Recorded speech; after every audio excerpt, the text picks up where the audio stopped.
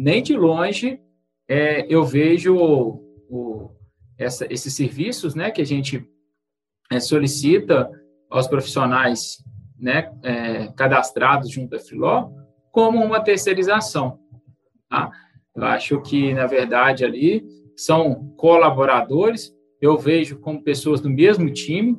Vou dizer, muitas das vezes, Gabriel sabe disso, eu sou extremamente crítico, né, Gabriel? Olha, eu acho que esse profissional, eu tenho uma certa afeição de continuar muito com aquele mesmo profissional, eu não estou falando que isso é uma coisa boa nem ruim, mas eu vejo que o cara executa a demanda tão bem, espera aí, eu quero esse cara comigo.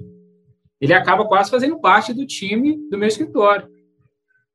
Então, hoje a gente usa, né, de forma bastante,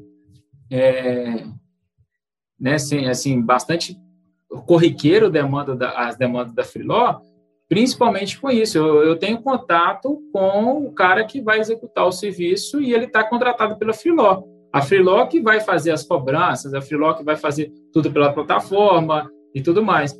Mas esse cara, ele sabe já a feição que o escritório precisa, qual o tipo de demanda que ele precisa personalizar para nós.